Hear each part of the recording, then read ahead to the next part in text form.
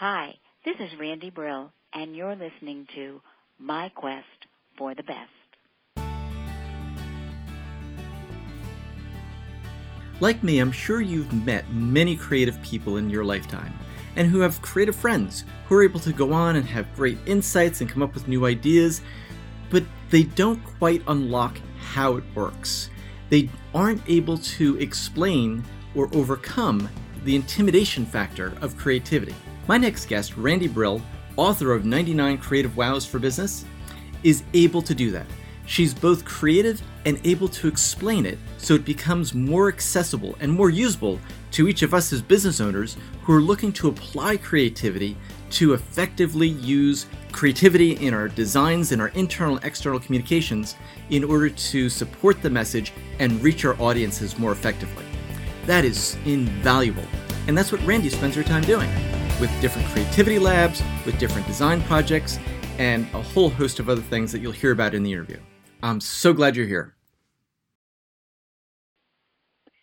Hi, this is Bill Ringle, host of My Quest for the Best, where ambitious small business leaders discover strategies and tactics to unlock their growth potential. Joining me today is Randy Brill. As the founder and chief executive officer, Randy leads the QuaraCore design agency in Chicago. Randy is the creativity lab guru who leads his team from macro to micro, shaping the big ideas and the details that transform them. She's written 99 Creative Wows, Words of Wisdom for Business. Welcome, Randy. Hi, it's great to be here, Bill. Thanks for having me today. It's a pleasure. I really enjoyed your book and wanted to ask you if growing up there was a role model, mentor, or source of inspiration that helped put you in touch with the value that your creativity brings. Well, that's a very easy answer, Bill, because it was my mother. My mother taught me from the time I was old enough to hold a crayon two things. Number one, Randy Brill, you can be anything you want to be, anything you set your mind to. And number two, young lady, you better be able to figure out how to earn your own living.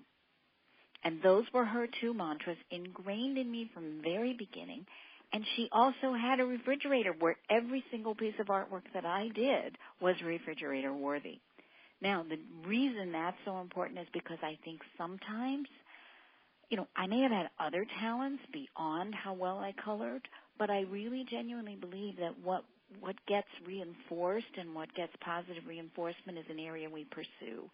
And I just colored from the very beginning, very rarely staying between the lines, Bill. But I knew I had to provide for my own livelihood, and I knew I liked to make things from the very beginning. I also had some amazing professors and teachers, which is why I have the other company I have today, which recognizes and acknowledges teachers for the amazing work that they do. That's a business-to-consumer company. And I really learned from the beginning to trust my instincts, use my talent, and the third piece from a very smart professor who said to my mother one day, they were at one of those parent visitation days, and my mother said, "Oh, Mr. Joyce, the children in this room, these pre-college students, they're so talented, every single one of them." And he said, "Yeah, they're all going to end up working for your daughter." And my mother said, "Really? Her drawing doesn't look nearly as nice as that young man's over there."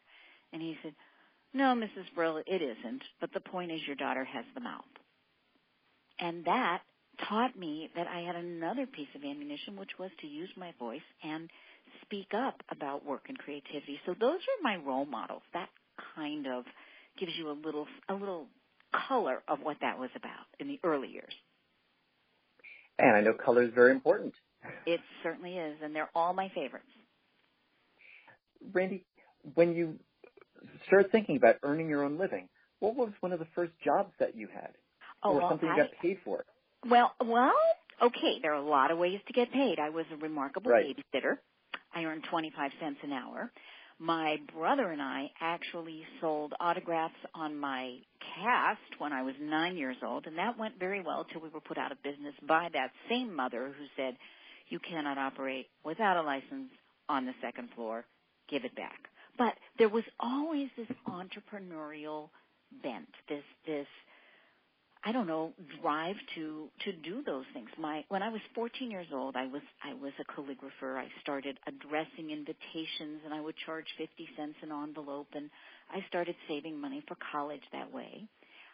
My mother always told the story that when I was 14, we were somewhere, and evidently someone said, "And what are you going to be when you grow up, young lady?" And I don't remember this, Bill, but I remember my mother telling it so many times it feels real. She said, you looked at this woman straight in the eye and you said, "Oh, I'm going to be in charge of something." And you moved right on. Now, not much else turned out exactly as I planned at 14, but that piece did. I had a company in my bedroom. I did all kinds of freelance design work when I was in high school and college to put myself through college, called Thumbprint Graphics. I was terribly proud of my tagline, which was, because your graphics should be as unique as your thumbprint. I mean, now I rather shudder at that, but it was the early kernel of that entrepreneurial creativity, because creativity for entrepreneurs and in business is different than art for art's sake and fine artistry. It's very much driven to solve business strategy and problems. That's a point I'd like to dive in a little bit deeper with you on, Randy, because many people listening to this are running businesses and they're running from here to there. And when good design works, what are some of the characteristics or features that somebody realizes that without good design they are missing out on? Well, first of all, one of my big rules of thumb when working with any kind of a business concern, I don't have a sense when our team goes in, I don't always know their level of creative problem solving, their level of design finesse. Some have internal departments, some say my wife picked blue. I mean, it runs the gamut. But the critical aspect of this is knowing what problem we're trying to solve. Design, when it's done well, enhances whatever the content and message needs to be. When design is not done well, it's decorating. There's a very big difference between, I want it to look attractive and I want it to be eye-catching. That's not design, that's decorating. If you understand your core message, whatever that product, service, or business DNA is there to deliver, as a creative design team, it's our job to ask you questions to extract that vision and then bring graphic vision and messaging vision and digital vision to that challenge so that others can catch it in a banner ad drive-by or on a billboard or in a piece of collateral, so that messaging is really, really clear. We basically, as good designers, simplify and distill very complex things. That's what I do. I'm a map maker. I draw pictures. When people say to me, well, this is the process we use, I draw it. And when I say, is this what you said? And sometimes in a room I'll get 3 people who say, yeah, that's it, and 4 that say, oh, no, that's not it at all. Then we can begin to deconstruct and have the real conversation. So sometimes, many times, certainly for my companies, design is a tool to help identify what we're really there to do. Most times people call us to solve something that isn't really the real problem yet because they can't see the problem yet. Sometimes we have to help them dig in to articulate that clearly. Did that make sense to you, or did I just have a little monologue there? Well, what I got from that is something that's often very clear is that people don't always know. They know that something's wrong and that they suspect it might have something to do with the way that they're messaging or the way that their design is supporting or not supporting the message. And you know what? That's okay. Well, that's enough. I don't mean to cut you off. That's enough to just have an inkling that something's off. All right, you don't have a medical degree and I don't have a medical degree. But when we feel something's a little bit off, we go to the doctors. Same thing here. You don't have to tell us what to do. You just have to give us a sense of what doesn't feel right or what you're shooting for. And that's interesting because people know instinctively they don't have to diagnose themselves before they go to a doctor. So they shouldn't think that they have to have that higher expectation of knowing exactly what's wrong before they go to a design team. Well, and the other thing is I think sometimes we think as business owners, and I put myself in this same boat, even though I'm a creativity expert, it's so hard when you are in your business to look at your business. You know, we've all heard working on the business, not in the business, which I think is a lovely thing to be able to aspire to. I usually mess that up every Tuesday. But the key is to be able to feel confident enough. You know, sometimes when I have a brand new designer, they'll think they know more than our client does. And I will very often find myself saying, you know what? You have very strong mastery for a new designer of your creativity toolkit. You have a really good sense of color and font and layout and animation and user experience. This is a wonderful toolkit to have. What you don't have and will never have is the understanding about the challenge in our lab that our client has. They are the experts on their stuff. We bring our expertise to them, and the key difference here is nobody should feel intimidated, and everyone should respect what the other people are bringing to the table. Your Creativity Lab, I think, is something that a lot of business owners are intrigued by. Can you describe an example of a company that came to the lab and what they were struggling with when they set up the appointment and how they exited after the lab process completed? Well, absolutely. First of all, a lab it's longer than a typical lab runs about 2 days, plus an awful lot of prep on the front end, and a lab is only as effective as the work that company is committed to doing after the lab is over. I mean, you've all seen these awesome retreats where people go and everyone's really excited. Nobody looks at email. Nobody does a text message. You come back from that, they fly home, and then, boom, they forget about it till the next time they're asked about it. That's one of the reasons our Creativity Labs work so well is because we do the upfront work with and for our clients. We bring them into the lab, which I do the lab roadshow where I go to the clients or the clients come to us. And then at the end, we build in safety nets so that everybody does their actionable items and they really do achieve results. I can give you an example.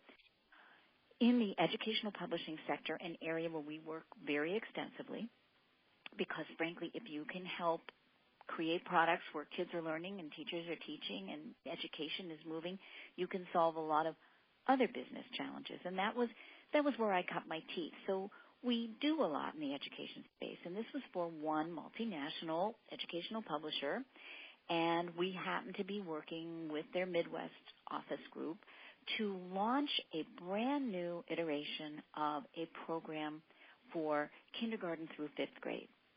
And there were some challenges with this program that everybody was not on the same page. Some of them weren't even in the book. Some of them had very different objectives for this, and we were approached to create what they wanted to call, not a creativity lab, but kind of a workshop environment where we could all go in. We created an agenda. We led them through a process to help them walk out of this meeting with very clear messaging about what this program was going to become in the marketplace, how it was going to address market needs, how that was going to manifest itself, what it was going to look like, and then when that workshop was completed, when that lab was done, we then moved on with the company to actually develop the look and feel.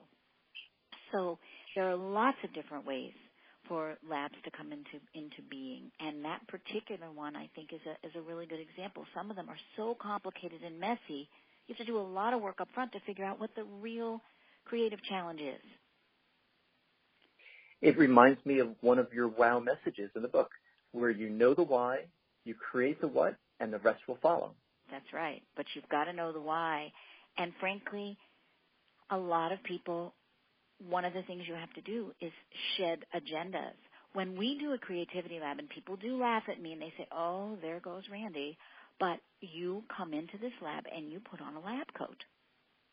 When you come to our office or we go to your office, everybody wears a lab coat.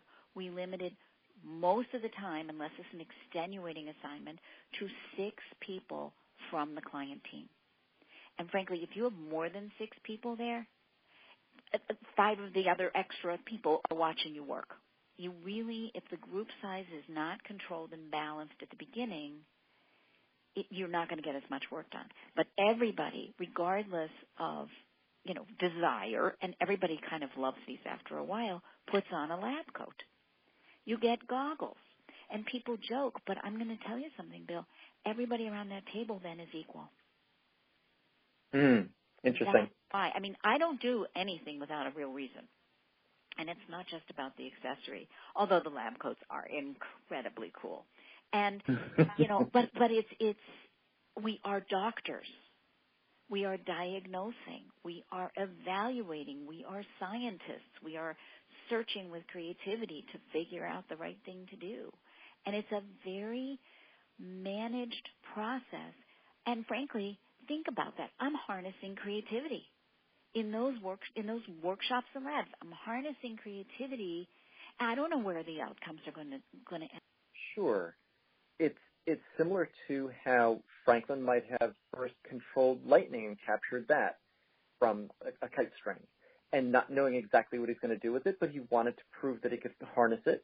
Might be similar to being able to identify and isolate different aspects of resources or aspects of a problem that you could then form hypotheses about. Do you use a hypothesis model to say, here's what we ought to test with this design? That comes out. Oftentimes, though, what we get to and what we unearth, Bill, is that there's an underlying set of priorities. We spend the beginning, before we even go into a lab, I have had a one-on-one interview with every single attendee. They know me. I know them. It gives me a sense of their points of resistance, if I'm going to have an eye roller in the room, if I'm going to have one person who's incredibly dominating of the conversation, what the agendas are, so that I can have some safety valves for when these things bubble up, so that sometimes it's creative design therapy. I mean, when you think about it, we are there to kind of get underneath the issues to distill it down to, okay, gang, here's everything that I've heard from you. Is this what we want to build? And then we play a little bit of eye doctor, and you'd be amazed at how unified the outcomes can be. It's pretty powerful stuff. I think that people who get a small group together in a room with a specific objective to come out with making certain decisions, with making a plan to go forward, but who don't do the careful upfront work like you do, they are asking for trouble in probably, being very blunt about it. Well, what's an example of a time when you had a situation, you were prepared for it, and were able to guide it to a more creative solution than simply people maybe getting mad at each other and the communication breaking down? How were you able to balance that, play with it, or dance with it? Well, you're always dancing, Bill. That's number one. And I'm very quick on my feet, and I'm very quick in terms of being able to ask a question. Remember, a lot of people look for answers. The best way to get to the answers is to have the right questions. I learn a great deal in these intake interviews that I do, and I stand really firm. If somebody does not make the time or is so busy that they cannot connect before the lab begins, we very graciously say, then you really can't come.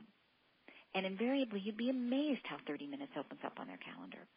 We bring the discipline as part of the service we bring. We bring the structure. We bring all the legwork. They're not talking to their boss. And what I say is, I'm like your attorney. Anything you say to me stays here. My goal is that everyone feels safe when they walk into that room. We're there to represent the project, the mission, the assignment, whatever we've been entrusted to untangle, unravel, and then reconstruct in a positive way using creativity. Because people bring us messy stuff. We were never the company that got the easy things. So what I would say to you is the way this process came to be is through many different situations where exactly what you described happened. Oh, somebody new walked in the room and sat down at the table, and I had no idea who they were. We were on their turf. Interesting. Okay, regroup. In other cases, people bolted from the meeting, and everything crumbled. Now, these aren't inexpensive, and it's our job to make sure that we put in these safety valves so our clients do get benefit. So that's why we bracket the 2-day lab. And it is 2 days because I give everybody what I call overnight sensations. How many times have you been all enthusiastic at a marathon meeting, get back to that hotel room, you're exhausted, and then in the next minute, next morning, I don't know, maybe that wasn't such a good idea. Yeah, it seemed great over there, but now that I'm back at my desk, I'm going to let that simmer, let somebody else take that on, or maybe this newfangled stuff will just go away. So we build in an overnight sensations because people always put up obstacles the next morning. And we break those down, we revisit them, we refine the idea, and we basically refilter it in real time. That's why it's a 2-day lab. Well, like all of your design projects, the design of the lab is purposeful and elegant, and I'm sure effective for those who participate. Well, thank you for saying that. We also do a heck of a lot of revision, just like we do in all of our other designs. You've got to be able to revise on the go. It's like putting on a show. When the minute that curtain goes up, all rehearsals are over. But the more you've rehearsed, the more options you have, the more backup plans you have, just as you do with a design presentation. I never go in with one solution. People always make a better decision when they're given viable choices from which to make that decision. What do you think for business owners and people who are running small businesses, managing groups, what do you think is something that they often overlook in terms of tapping into the power of their creativity in order to be better business leaders? Oh, I think sometimes people get very tangled in the tactical. I think it's intimidating. Creativity is not something that a lot of people are comfortable with. And I think it's very easy to say, okay, we got a problem, let's have a meeting, okay, generate a few ideas, great, you explore this, you explore that. I've been to more meetings where the only thing that gets decided in the meeting is they need to have another meeting. It's very easy for business owners to hide behind the illusion of progress because that's faster. It's easier. Let's pull up and break this idea down, or let's bat it around a little bit. Nuh-uh. You need to be able to apply some discipline.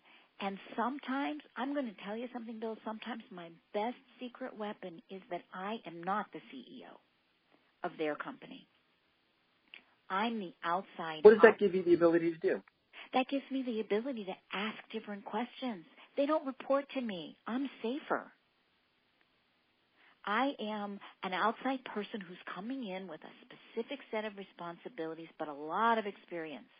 And I have something that they may not have, which is I have the ear of the person, most typically the CEO, who hires me. And my job is to communicate with complete confidentiality. And I'll have CEOs say to me, oh, come on, Randy, tell me who said it. I'll bet I can guess. And I shut it right down because the bottom line is I gave my word that it would take it in confidence. And I say, what I'm doing here is distilling for you the kernels you need to know about in terms of what's going on in your organization. A lot of this goes far beyond creative design problem solving and uses creativity and problem solving for strategic business growth. That's what Creativity Labs do. Go into it without the expectation of a particular solution, and that's a really important starting point. What was an example of a Creativity Lab that you did where everyone was surprised at the outcome that came about because people really trusted the process?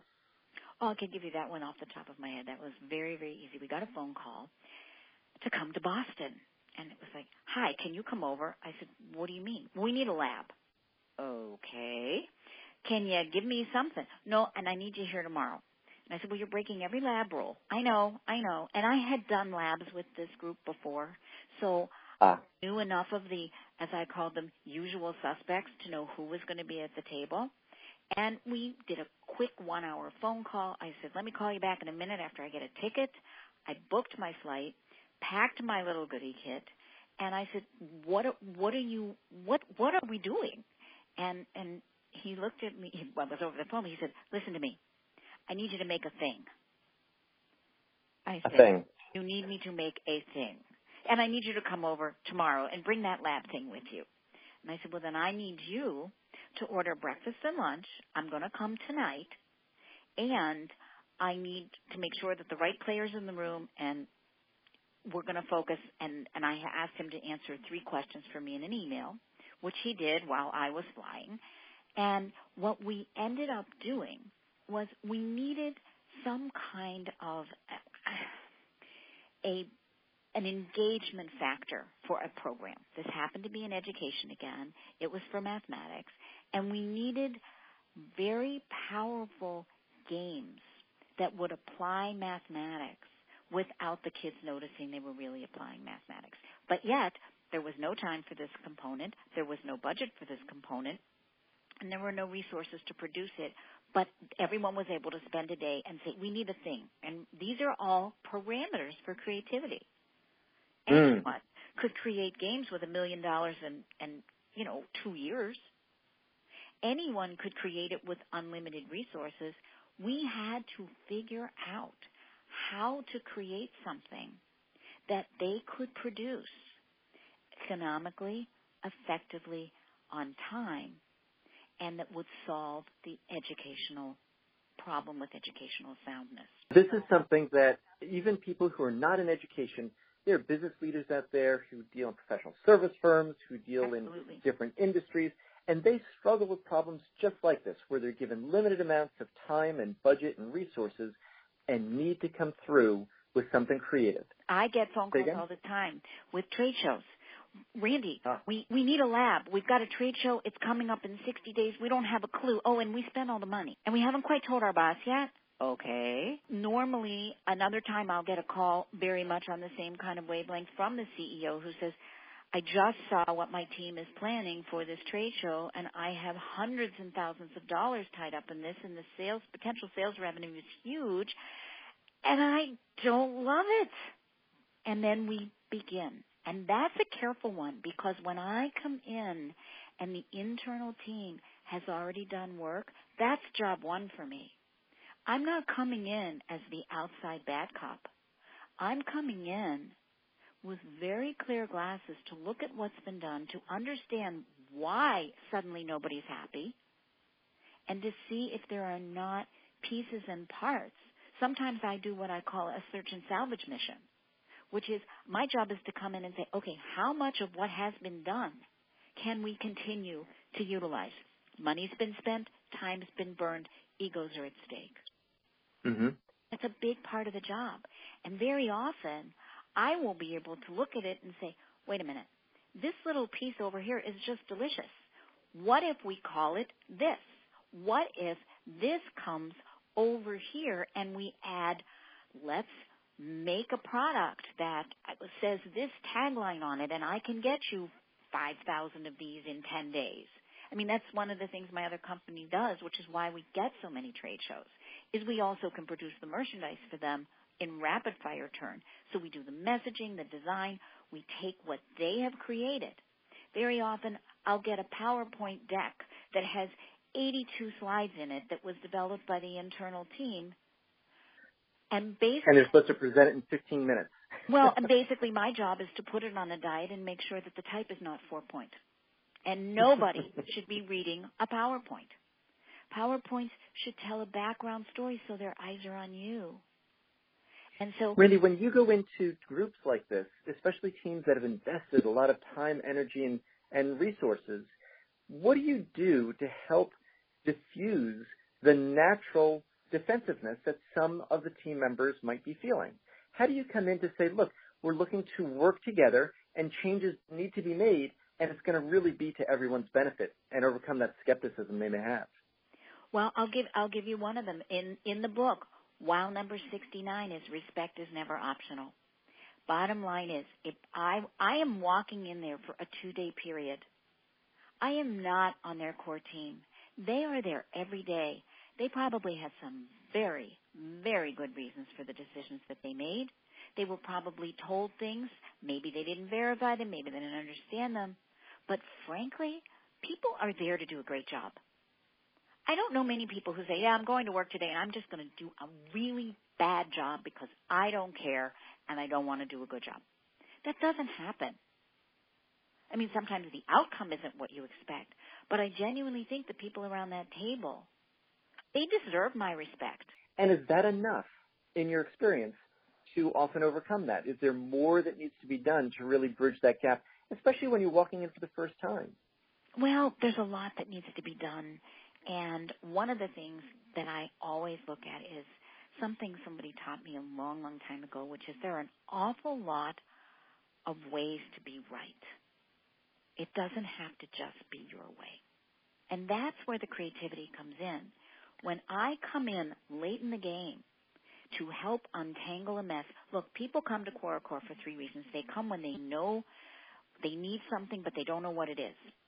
They come when they know what they need, but they know they don't have enough time or money to build it. Or they come to us when they've already made something and they know what they've made is actually a mess.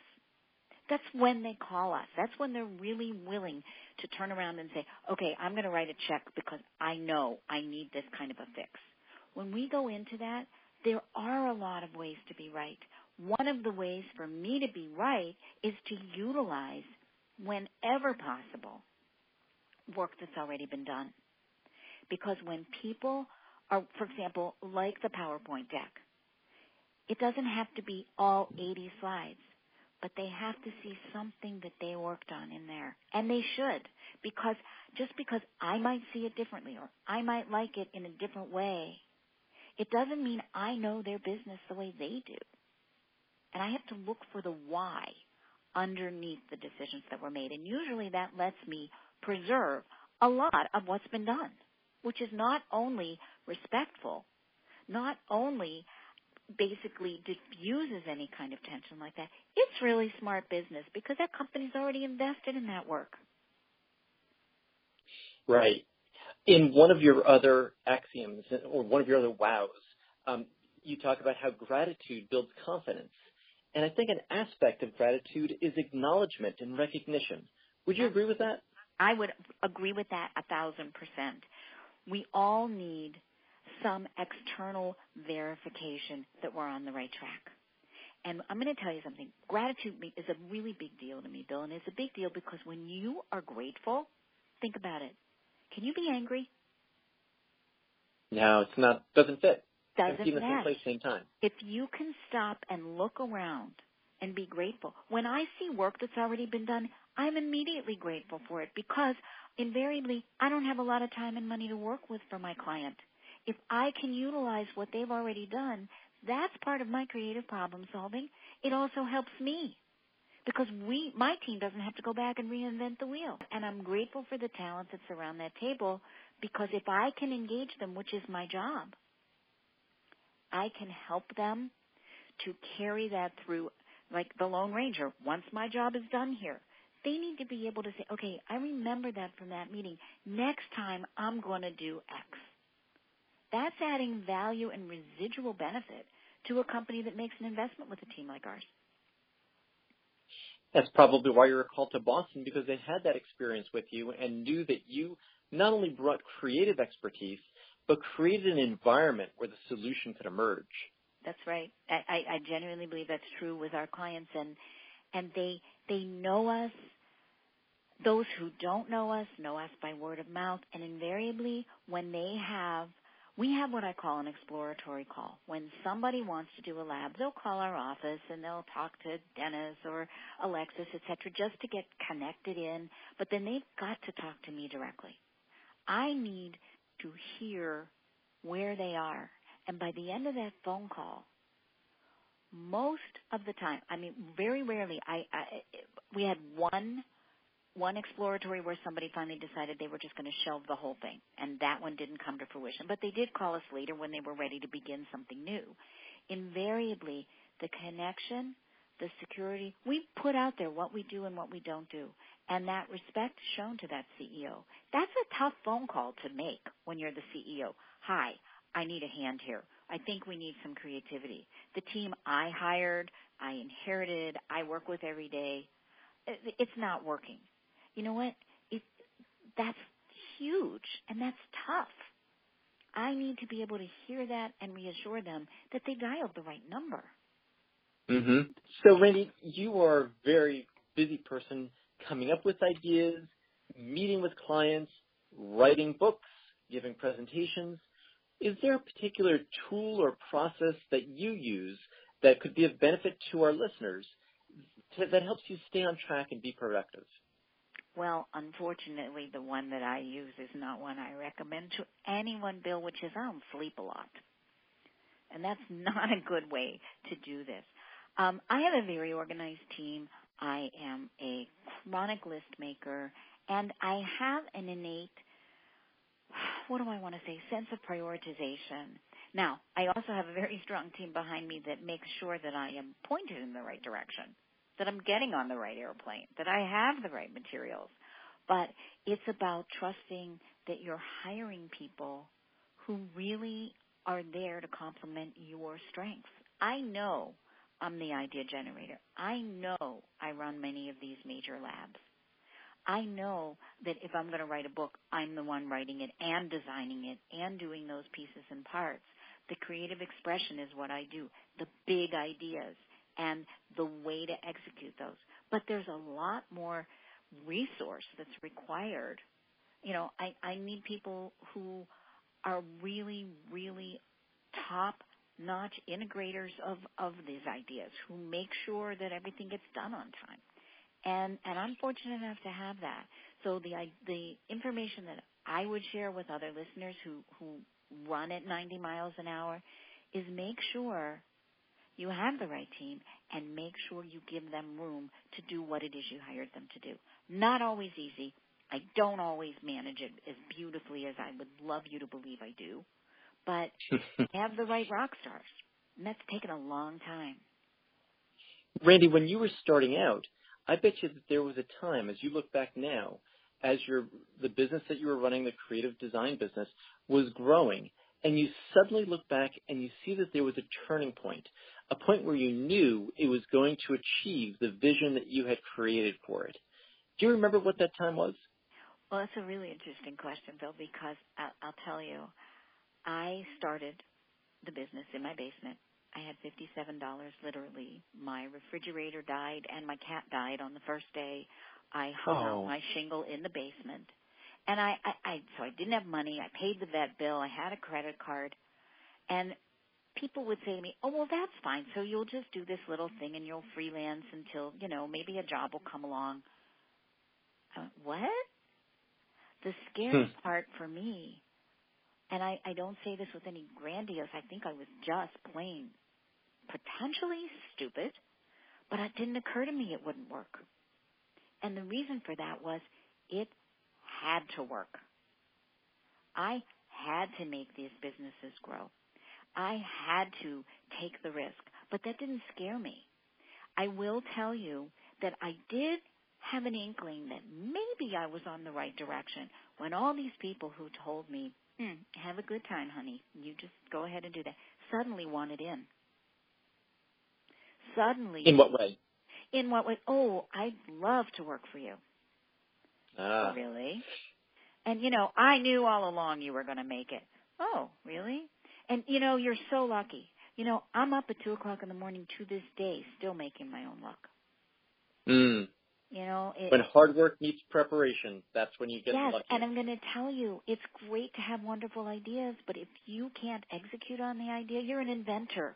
You're not a simultaneous entrepreneur. Entrepreneurs take ideas and make them into actionable results that make a difference for others. That's what I do. Well, Randy, you also have in your book another wow that I'm going to quote, which is turn your fear into fuel. And the story you just told about not being afraid of how you're going to make that vision come to reality epitomizes that, where you said, well, it could be scary, or I could be really focused and determined. And that's the tack that you took. And oftentimes for listeners, it really is just making a choice, a decision about what approach you're going to take in facing a fear, in taking action in order to grow your business. And that's an example that you just shared with us, Randy, that I think is so valuable. Well, and one thing I will tell you about that, it wasn't that I didn't have fears. I was terrified, but I kept going. I kept going because not achieving this was not an option. I had to make it work. And it was being in touch with that passion that helped you stay focused. Yes, it did. Well, Randy, you have been so incredibly generous, and I really appreciate you sharing with me on My Quest for the Best today. You talked about wonderful experiences you had with your mother, about letting you know you could be anything you set your mind to, and that you needed to earn your own living. So it became a filter for you to think through in the ways that you applied your creativity. And, of course, the famous refrigerator gallery where everything you had was refrigerator worthy. And you knew the importance, and you shared with us that you always knew the creative process. And the question that you bring to clients when they come to you that helps really clarify things is asking and making sure you understand the why and what problem that they're trying to solve. Right. It's what are we building and why? Yes. It's so crucial as a creativity expert. And all that you shared about the labs and the process and the preparation you do in order to help your clients achieve extraordinary outcomes. I want to thank you for sharing with us on My Quest for the Best, Randy. Well, it was my pleasure, and I'm so grateful to have had the opportunity to talk with you today. It was awesome. These were my very favorite subjects, Bill. The business, creativity. You hit all my high points of the book. So yes. Thank you. It was a pleasure.